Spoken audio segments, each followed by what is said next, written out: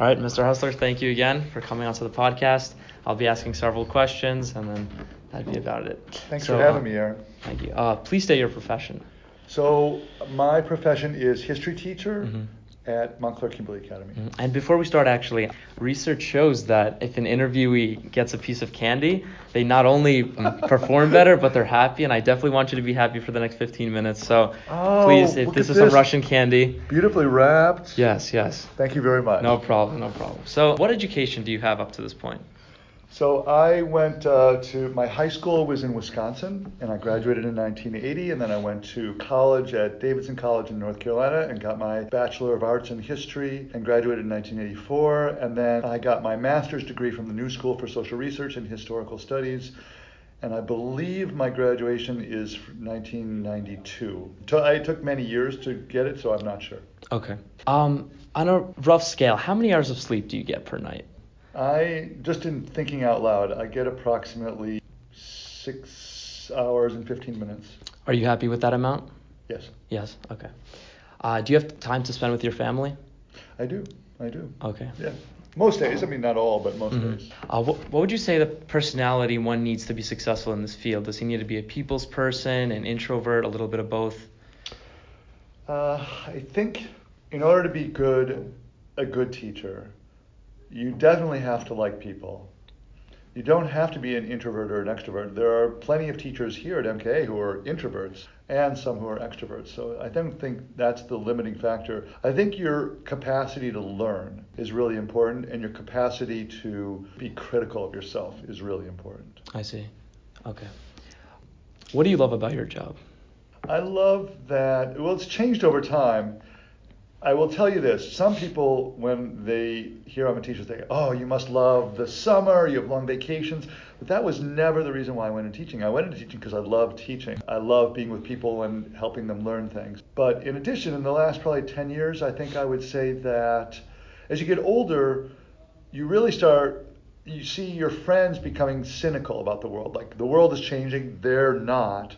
And so they remember the world my friends in the 1970s and the 1980s, and gosh, kids, they're always on their phones, and the millennials, and they become bitter and kind of hostile to the world. And so teaching allows you to see the world through the eyes of young people. So you continually stay kind of current with what the world is doing. And I think that's helpful. And then the other thing is, students are hopeful. Especially, I find in this school, you and other students, you're hopeful about the world. You're hopeful about your lives in the world. And that, I think, is important. There's too many people who are, if you're in banking or business, you're very cynical about the world or very suspicious of anybody who's trying to be optimistic.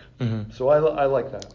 Does the young energy of the students impact you as a whole? Yeah, absolutely. It's fun to be around people who are excited, or even, obviously you guys are stressed around exams, or you're stressed around big papers or things like that, but most of the time there's good energy, and I feel like that's really important. What would you say is the best career decision you have made so far? Best career decision?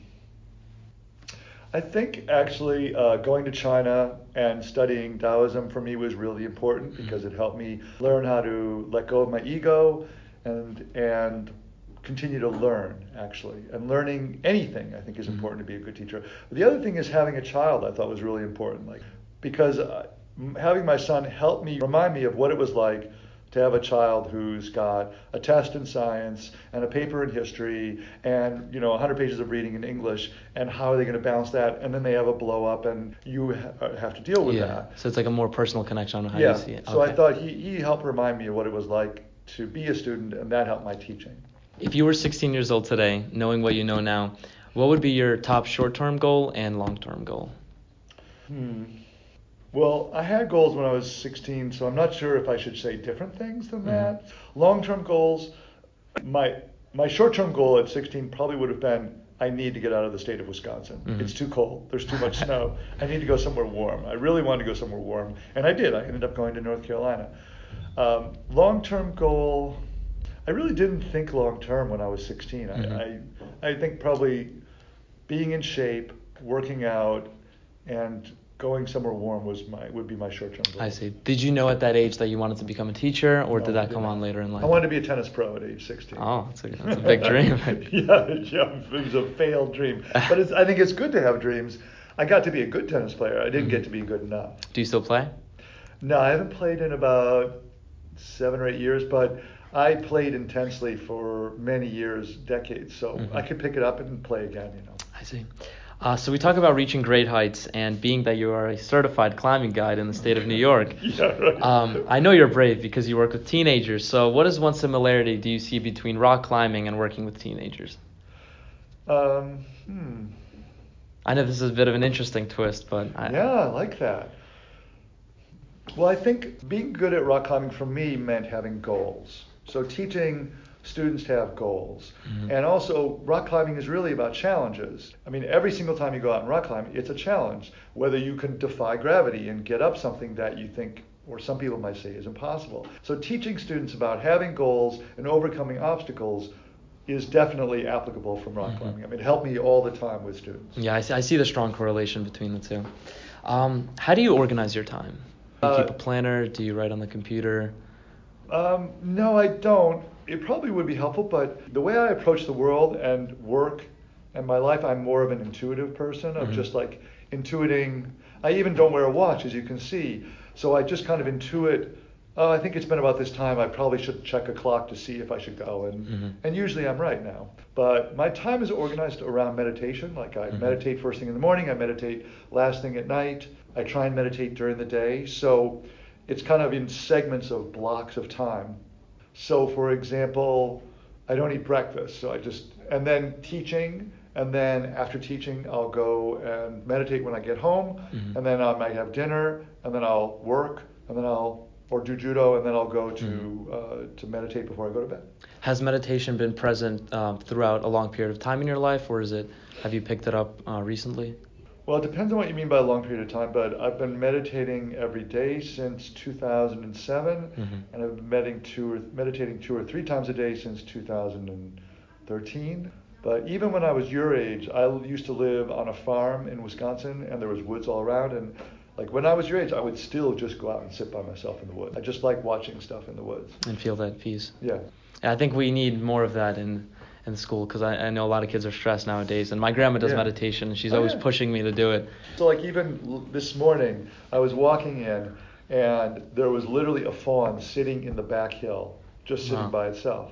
And a couple of days ago, there was a hawk just sitting up in a tree. And so just noticing those moments, I think, is part of the day of like enjoying some things. I see. What do you like most about your work? I like that I'm dealing with people.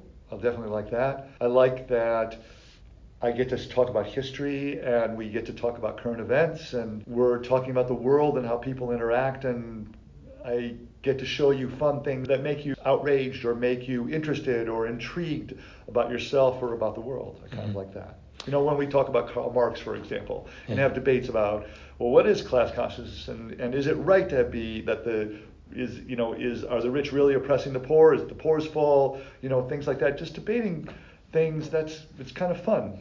And hopefully there's not too many of these, but what do you like least about your work? Probably, I think it's really important, but grading papers can be exhausting. Oh, I'm sure. So I would say, I know it's really valuable, but it's exhausting. Especially when you have 50, 60. Yeah. It's a lot. Yeah.